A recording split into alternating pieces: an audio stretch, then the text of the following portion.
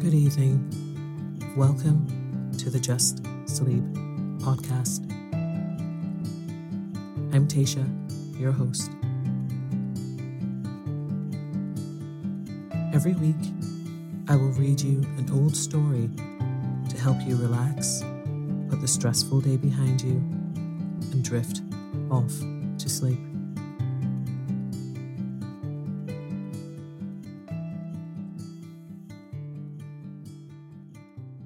Occasionally, we will run ads in order to cover the costs of the production of the podcast.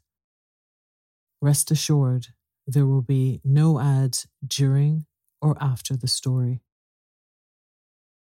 If you prefer an ad-free and intro-free show, you can join Just Sleep Premium. Visit justsleeppodcast.com/support for more information. This is Paige, the co-host of Giggly Squad, and I want to tell you about a company that I've been loving, Olive & June. Olive & June gives you everything that you need for a salon-quality manicure in one box. And if you break it down, it really comes out to $2 a manicure, which is absolutely insane. It's also so easy to get salon-worthy nails at home with Olive & June. The difference between how your nails used to look when you did them yourself and now with the Mani system is a complete game changer. The best thing about Olive & June, too, is it's a quick dry. Dries in about 1 minute, lasts for 5 days, and full coverage in up to 1 to 2 coats. Visit oliveandjune.com/perfectmani20 for 20% off your first system. That's oliveandjune.com/perfectmani20 for 20% off your first system.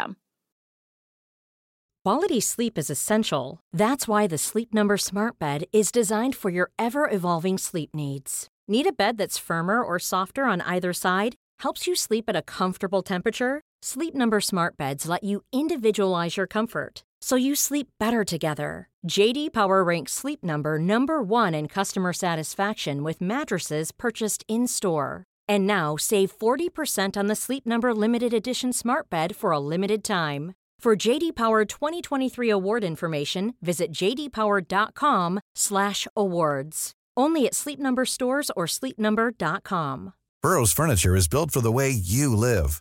From ensuring easy assembly and disassembly to honoring highly requested new colors for their award-winning seating, they always have their customers in mind. Their modular seating is made out of durable materials to last and grow with you. And with Burrow, you always get fast, free shipping. Get up to 60% off during Burrow's Memorial Day sale at burrow.com/ACAST. That's burrow.com/ACAST. burrow.com/ACAST.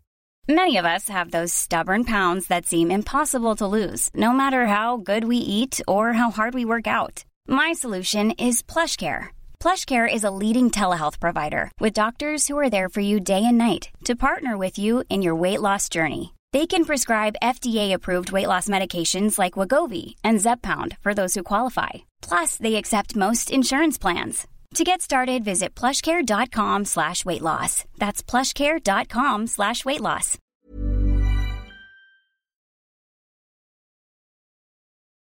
Tonight, I will be reading The Count of Monte Cristo by Alexandre Dumas. So lie down, close your eyes, and let me read you a story. Chapter 1. Marseille, the arrival. On the 24th of February, 1815, the lookout at Notre-Dame de la Garde signaled the three-master, the Pharaon, from Smyrna, Trieste, and Naples. As usual, a pilot put off immediately and, rounding the Chateau d'If, got on board the vessel between Cape Morgion and Rion Island. Immediately, and according to custom, the ramparts of Fort Saint-Jean were covered with spectators. It is always an event at Marseille for a ship to come into port, especially when this ship, like the Pharaon, has been built, rigged, and laden at the old Fosse docks and belongs to an owner of the city. The ship drew on and had safely passed the strait, which some volcanic shock has made between the Cala Serene and Jaros Islands, had doubled Pomègue and approached the harbour under topsails, jib, and spanker, but so slowly and sedately that the idlers, with that instinct which is the forerunner of evil, asked one another what misfortune could have happened on board. However, those experienced in navigation saw plainly that if any accident had occurred, it was not to the vessel herself, for she bore down with all the evidence of being skillfully handled. The anchor, a cockbill, the jibboom guys already eased off, and standing by the side of the pilot, who was steering the Pharaon towards the narrow entrance of the port, was a young man who, with activity and vigilant eye, watched every motion of the ship and repeated each direction of the pilot. The vague disquietude which prevailed among the spectators had so much affected one of the crowd that he did not await the arrival of the vessel in harbour, but jumping into a small skiff, desired to be pulled alongside the Pharaon, which he reached as she rounded into La Réserve Basin. When the young man on board saw this person approach, he left his station by the pilot and, hat in hand, leaned over the ship's bulwarks. He was a fine, tall, slim young fellow of 18 or 20, with black eyes and hair as dark as a raven's wing, and his whole appearance bespoke that calmness and resolution peculiar to men accustomed from their cradle to contend with danger. "Ah, is it you, Dantès?" cried the man in the skiff. "What's the matter? And why have you such an air of sadness aboard?" "A great misfortune, Monsieur Morrel," replied the young man. "A great misfortune, for me especially. Off Civita Vecchia, we lost our brave Captain Leclerc." "And the cargo?" inquired the owner eagerly. "Is all safe, Monsieur Morrel, and I think you will be satisfied on that head. But poor Captain Leclerc." "What happened to him?" asked the owner, with an air of considerable resignation. "What happened to the worthy captain? He died. Fell into the sea?" "No, sir. He died of brain fever in dreadful agony." Then turning to the crew, he said, "Bear a hand there to take in sail." All hands obeyed, and at once the 8 or 10 seamen who composed the crew sprang to their respective stations at the spanker brails and outhaul, topsail sheets and halyards, the jib downhaul, and the topsail clew lines and buntlines. The young sailor gave a look to see that his orders were promptly and accurately obeyed, and then turned again to the owner. "And how did this misfortune occur?" inquired the latter, resuming the interrupted conversation. "Alas, sir, in the most unexpected manner. After a long talk with the harbour master, Captain Leclerc left Naples greatly disturbed in mind. In 24 hours he was attacked by a fever and died 3 days afterwards. We performed the usual burial service, and he was at his rest, sewn up in his hammock with a 36-pound shot at his head and his heels, off El Giglio Island. We bring to his widow his sword and cross of honour. It was worthwhile, truly," added the young man, with a melancholy smile, "to make war against the English for 10 years, and to die in his bed at last, like everybody else." "Why, you see, Edmund," replied the owner, who appeared more comforted at every moment, "we are all mortal, and the old must make way for the young. If not, why, there would be no promotion. And since you assure me that the cargo is all safe and sound, Monsieur Morrel, take my word for it, and I advise you not to take 25,000 francs for the profits of the voyage." Then, as they were just passing the round tower, the young man shouted, "Stand by there to lower the topsails and jib. Brail up the spanker." The order was executed as promptly as it would have been on board a man of war. "Let go and clew up." At this last command, all the sails were lowered, and the vessel moved almost imperceptibly onwards. "Now, if you will come aboard, Monsieur Morrel," said Dantès, observing the owner's impatience. "Here's your supercargo, Monsieur Danglars, coming out of his cabin, who will furnish you with every particular. As for me, I must look after the anchoring and dress the ship in mourning." The owner did not wait for a second invitation. He seized a rope which Dantès flung to him, and with an activity that would have done credit to a sailor, climbed up the side of the ship, while the young man, going to his task, left the conversation to Danglars, who now came towards the owner. He was a man of 25 or 26 years of age, of unprepossessing countenance, obsequious to his superiors, insolent to his subordinates, and this, in addition to his position as responsible agent on board, which is always obnoxious to the sailors, made him as much disliked by the crew as Edmond Dantès was beloved by them. "Well, Monsieur Morrel," said Danglars, "you have heard of the misfortune that has befallen us." "Yes, yes, poor Captain Leclerc.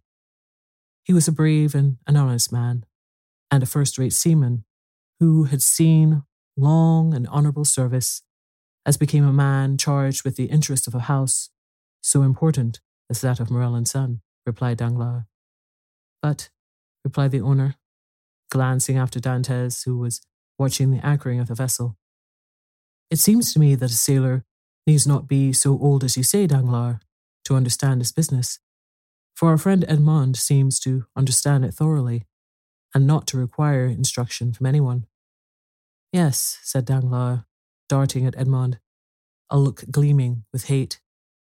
"Yes, he is young, and youth is invariably self-confident.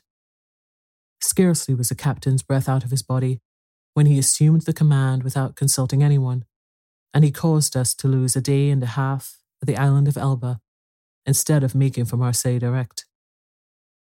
"As to taking command of the vessel," replied Morrel, "that was his duty as captain's mate.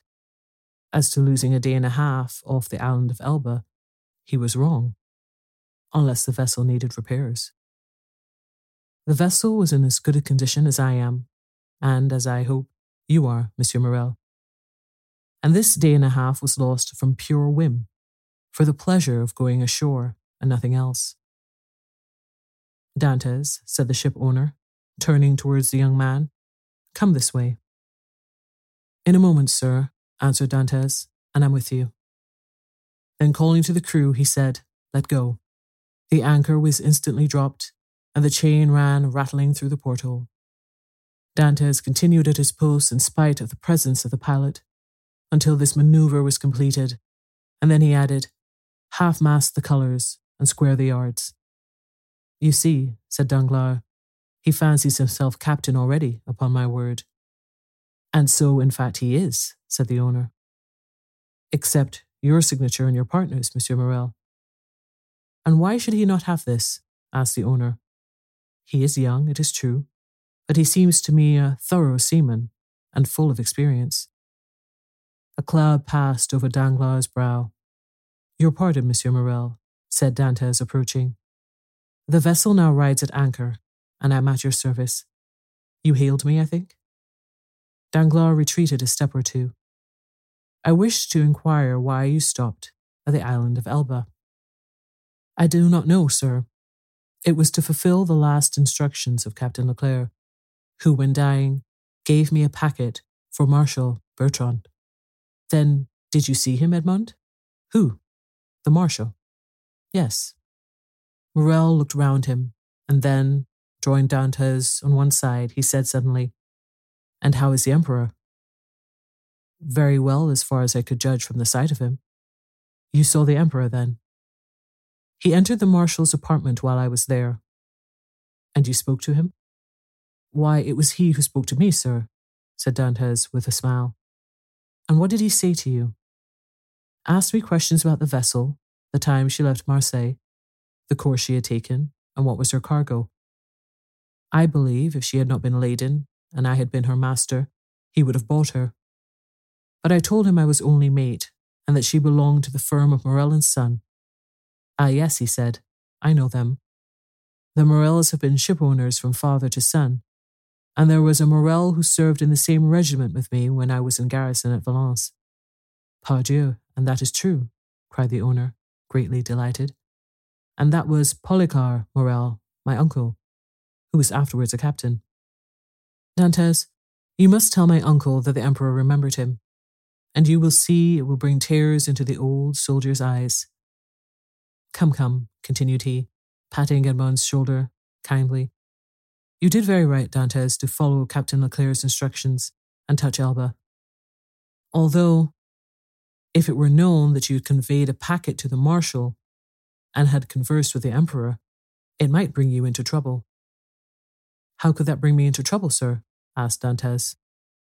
For I did not even know of what I was the bearer, and the Emperor merely made such inquiries as he would of the first comer. But pardon me, here are the health officers and the customs inspectors coming alongside. And the young man went to the gangway. As he departed, Danglars approached and said, Well, it appears that he has given you satisfactory reasons for his landing at Porto Ferrajo. Yes, most satisfactory, my dear Danglars. Well, so much the better, said the supercargo, for it is not pleasant to think that a comrade has not done his duty. Dantes has done his, replied the owner, and that is not saying much. It was Captain Leclerc who gave orders for this delay. Talking of Captain Leclerc, has not Dantes given you a letter from him? To me? No. Was there one? I believe that, besides the packet, Captain Leclerc confided a letter to his care. Of what packet are you speaking, Danglars? Why, that which Dantes left at Porto Ferrajo. How do you know he had a packet to leave at Porto Ferrajo? Danglars turned very red. I was passing close to the door of the captain's cabin, which was half open, and I saw him give the packet and letter to Dantes. He did not speak to me of it, replied the ship owner, but if there be any letter, he will give it to me. Danglars reflected for a moment. Then, Monsieur Morrel, I beg of you, said he, not to say a word to Dantes on the subject. I may have been mistaken. At this moment, the young man returned. Danglars withdrew. Well, my dear Dantes, are you now free? Inquired the owner. Yes, sir. You have not been long delayed. No. I gave the custom house officers a copy of our bill of lading, and as to the other papers, they sent a man off with a pallet, to whom I gave them. Then you have nothing more to do here? No, everything is all right now. Then you can come and dine with me. I really must ask you to excuse me, Monsieur Morrel. My first visit is due to my father, though I am not the less grateful for the honour you have done me. Right, Dantes, quite right. I always knew you were a good son. And, inquired Dantes with some hesitation, do you know how my father is? Well, I believe, my dear Edmond, though I have not seen him lately. Yes, he likes to keep himself shut up in his little room. That proves at least that he is wanted for nothing during your absence. Dantes smiled. My father is proud, sir, and if he had not a meal left, I doubt it if he would have asked anything from anyone except from heaven. Well then, after this first visit has been made, we shall count on you. I must again excuse myself, Monsieur Morrel, for after this first visit has been paid, I have another, which I am most anxious to pay.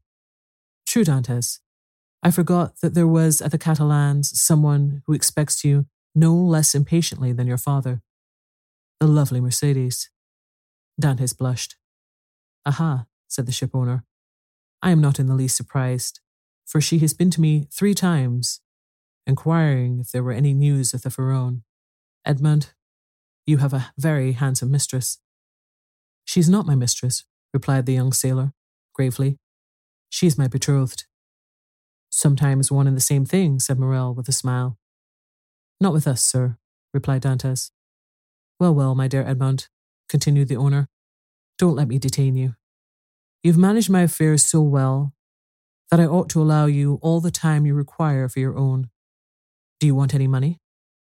No, sir. I have all my pay to take, nearly 3 months' wages. You are a careful fellow, Edmond. Say I have a poor father, sir. Yes, yes. I know how good a son you are, so now hasten away to see your father. I have a son too, and I should be very wroth with those who detained him from me after a 3 months' voyage. Then I have your leave, sir? Yes, if you have nothing more to say to me. Nothing. Captain Leclerc did not, before he died, give you a letter for me? He was unable to write, sir. But that reminds me that I must ask your leave of absence for some days. To get married? Yes, first, and then to go to Paris. Very good. Have what time you require, Dantes. It will take quite 6 weeks to unload the cargo, and we cannot get you ready for sea until 3 months after that. Only be back again in 3 months for the Pharaon, added the owner, patting the young sailor on the back. Cannot sail without our captain. Without our captain? Cried Dantes, his eyes sparkling with animation. Pray mind what you say, for you are touching on the most secret wishes of my heart. Is it really your intention to make me captain of the Pharaon? If I were sole owner, we'd shake hands on it now, my dear Dantes, and call it settled. But I have a partner, and you know the Italian proverb, chi ha compagno ha padrone. He who has a partner has a master. But the thing is at least half done, as you have 1 out of the 2 votes. Rely on me to procure you the other. I will do my best. Ah, Monsieur Morel, exclaimed the young seaman, with tears in his eyes and grasping the owner's hand. Monsieur Morel, I thank you in the name of my father and of Mercedes. That's all right, Edmond. There's a providence that watches over the deserving. Go to your father, go and see Mercedes, and afterwards come to me. Shall I row you ashore? No, thank you. I shall remain and look over the accounts with Danglars. Have you been satisfied with him this voyage? That is according to the sense you attach to the question, sir. Do you mean is he a good comrade? No, for I think he never liked me since the day when I was silly enough, after a little quarrel we had, to propose to him to stop for 10 minutes at the island of Monte Cristo to settle the dispute, a proposition which I was wrong to suggest, and he quite right to refuse. If you mean as responsible agent, when you ask me the question, I believe there is nothing to say against him, and that you will be content with the way in which he has performed his duty. But tell me, Dantes, if you had command of the Pharaon, should you be glad to see Danglars remain? Captain or mate, Monsieur Morel, I shall always have the greatest respect for those who possess the owner's confidence. That's right, Dantes. I see you are a thoroughly good fellow, and will detain you no longer. Go, for I see how impatient you are. Then I have leave? Go, I tell you. May I have the use of your skiff? Certainly. Then for the present, Monsieur Morel, farewell, and 1,000 thanks. I hope soon to see you again, my dear Edmond. Good luck to you. The young sailor jumped into the skiff and sat down in the stern sheets with the order that he be put ashore at La Canebière. The 2 oarsmen bent to their work, and the little boat glided away as rapidly as possible in the midst of the 1,000 vessels which choke up the narrow way which leads between the 2 rows of ships from the mouth of the harbour to the Quai d'Orléans. The ship-owner, smiling, followed him with his eyes until he saw him spring out on the quay and disappear in the midst of the throng, which from 5 o'clock in the morning until 9 o'clock at night swarms in the famous street of La Canebière, a street of which the modern Phocéens are so proud that they say with all the gravity in the world, and with that accent which gives so much character to what is said, if Paris had La Canebière, Paris would be a second Marseille. And turning round, the owner saw Danglars behind him, awaiting orders, but in reality also watching the young sailor. But there was a great difference in the expression of the 2 men who thus followed the movements of Edmond Dantes.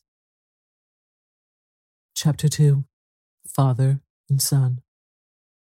We will leave Danglars struggling with the demon of hatred and endeavouring to insinuate in the ear of the ship-owner some evil suspicions against his comrade, and follow Dantes, who, after having traversed La Canebière, took the Rue de Noailles, and entering a small house on the left of the Allée des Malions, rapidly ascended 4 flights of a dark staircase, holding the baluster with one hand, while with the other he repressed the beatings of his heart, and paused before a half-open door from which he could see the whole of a small room.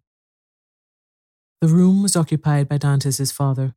The news of the arrival of the Pharaon had not yet reached the old man, who, mounted on a chair, was amusing himself by training, with trembling hands, the nasturtiums and sprays of clematis that clambered over the trellis at his window.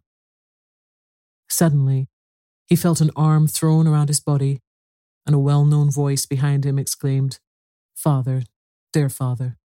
The old man uttered a cry and turned round. Then, seeing his son, he fell into his arms, pale and trembling. "What ails you, my dearest father?" "Are you ill?" inquired the young man, much alarmed. "No, no, my dear Edmond, my boy, my son. No, but I did not expect you. And joy, the surprise of seeing you so suddenly, I feel as if I were going to die." "Come, come, cheer up, my dear father. 'Tis I, really I. They say joy never hurts, and so I came to you without any warning. Come now, do smile instead of looking at me so solemnly. Here I am back again, and we are going to be happy." "Yes, yes, my boy, so we will, replied the old man. "But how shall we be happy? Shall you never leave me again? Come, tell me all the good fortune that has befallen you." "God forgive me," said the young man, "for rejoicing at happiness derived from the misery of others. But heaven knows, I did not seek this good fortune. It has happened, and I really cannot pretend to lament it. The good Captain Leclerc is dead, father, and it is probable that, with the aid of Monsieur Morel, I shall have his place. Do you understand, father? Only imagine me, a captain at 20, with 100 louis pay, and a share in the profits. Is it not more than a poor sailor like me could have hoped for?" "Yes, my dear boy," replied the old man. "It is very fortunate.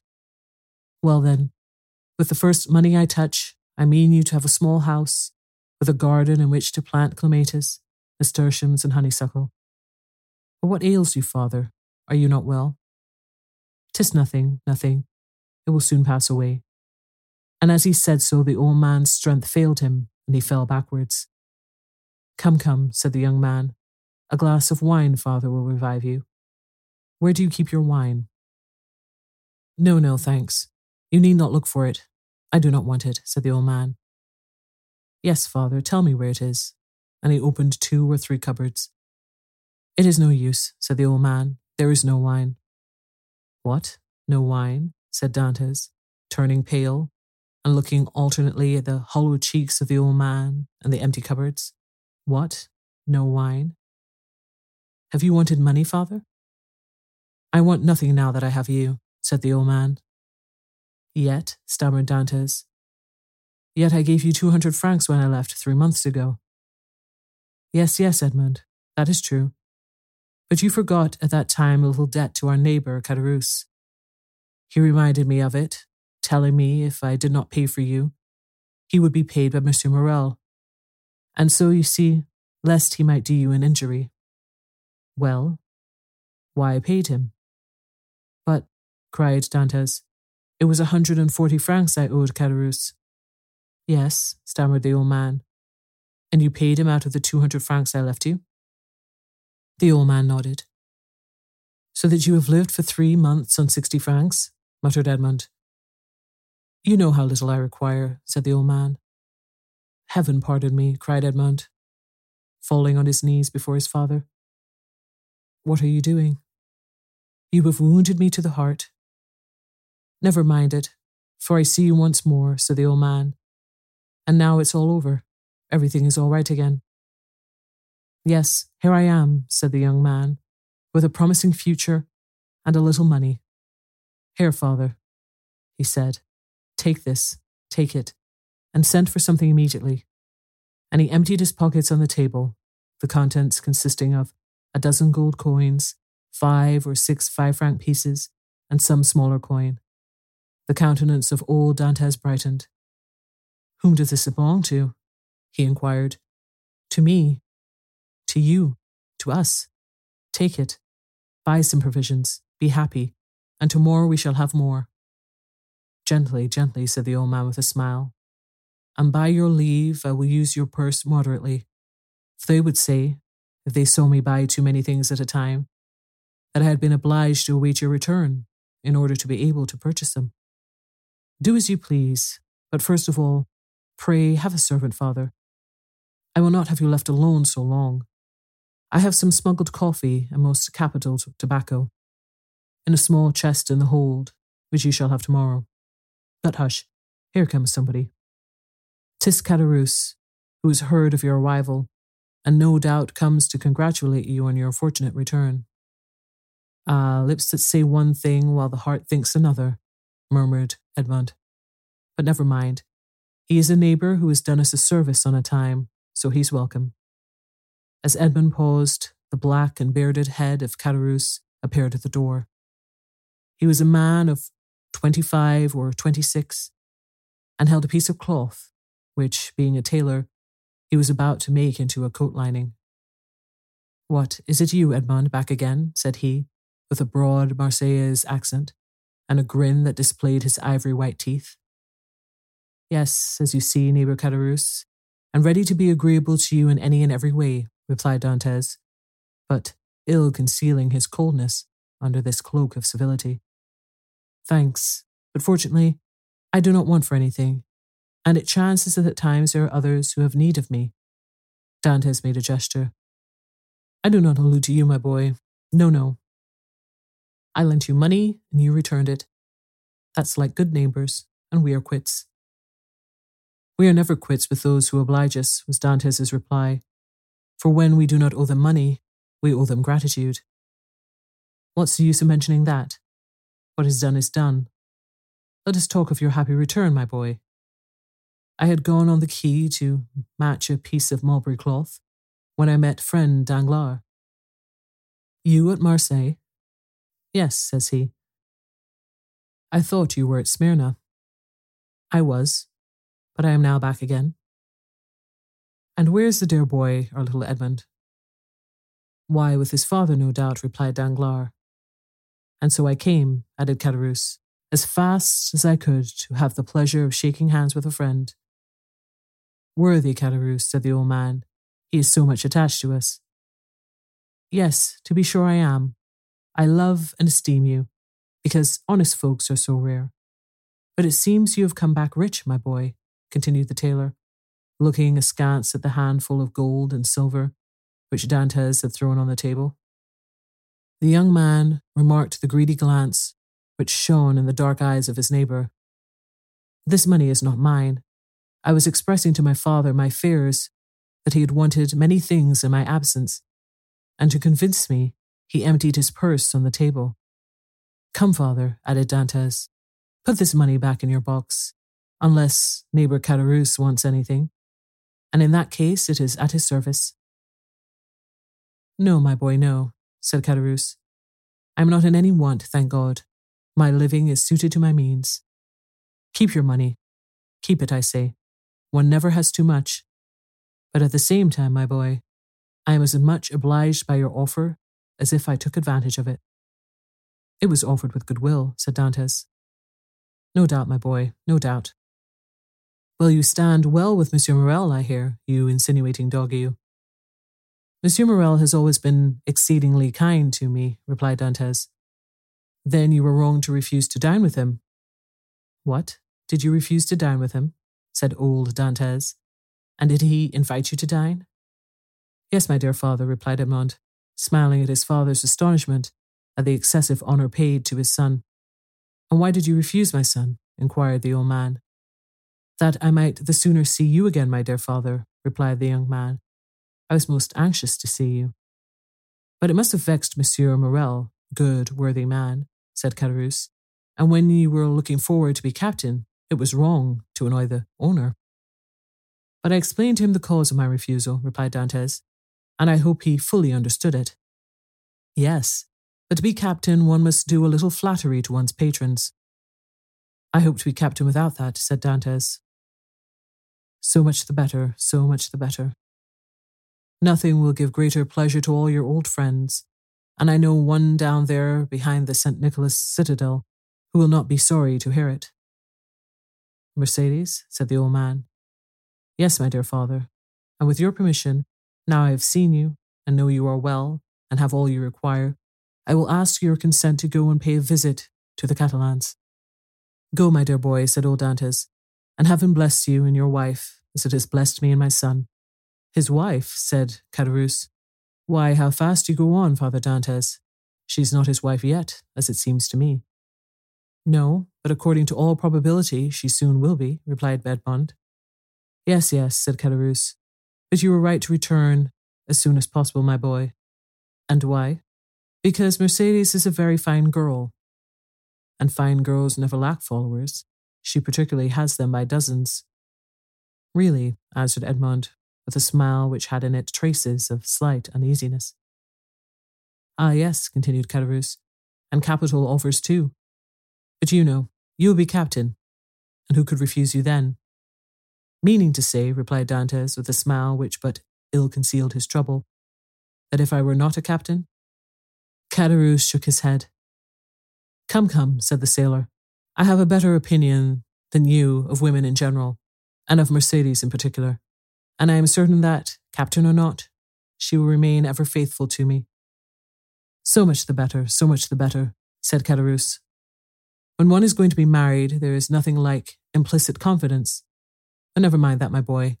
Go and announce your arrival, and let her know all your hopes and prospects. I will go directly, was Edmond's reply, and embracing his father and nodding to Caderousse, he left the apartment. Caderousse lingered for a moment, then taking leave of old Dantes, he went downstairs to rejoin Danglars, who awaited him at the corner of the Rue Senac. Well, said Danglars, did you see him?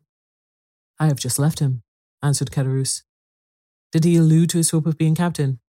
He spoke of it as a thing already decided. Indeed, said Danglars. He is in too much hurry, it appears to me. Well, it seems Monsieur Morrel has promised him the thing. So that he is quite elated about it. Why, yes, he is actually insolent over the matter, has already offered me his patronage, as if he were a grand personage, and proffered me a loan of money, as though he were a banker. Which you refused? Most assuredly. Although I might easily have accepted it, for it was I who put into his hands the first silver he ever earned. But now Monsieur Dantes has no longer any occasion for assistance. He is about to become a captain. He is not one yet, said Danglars. It will be as well if he is not, answered Caderousse, for if he should be, there will be really no speaking to him. If we choose, replied Danglars, he will remain what he is, and perhaps become even less than he is. What do you mean? Nothing. I was speaking to myself. And is he still in love with the Catalan? Over head and ears. But unless I am much mistaken, there will be a storm in that quarter. Explain yourself. Why should I?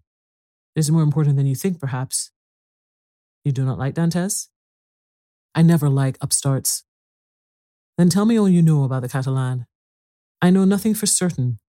Only I have seen things which induce me to believe, as I told you, that the future captain will find some annoyance in the vicinity of the VA infirmaries.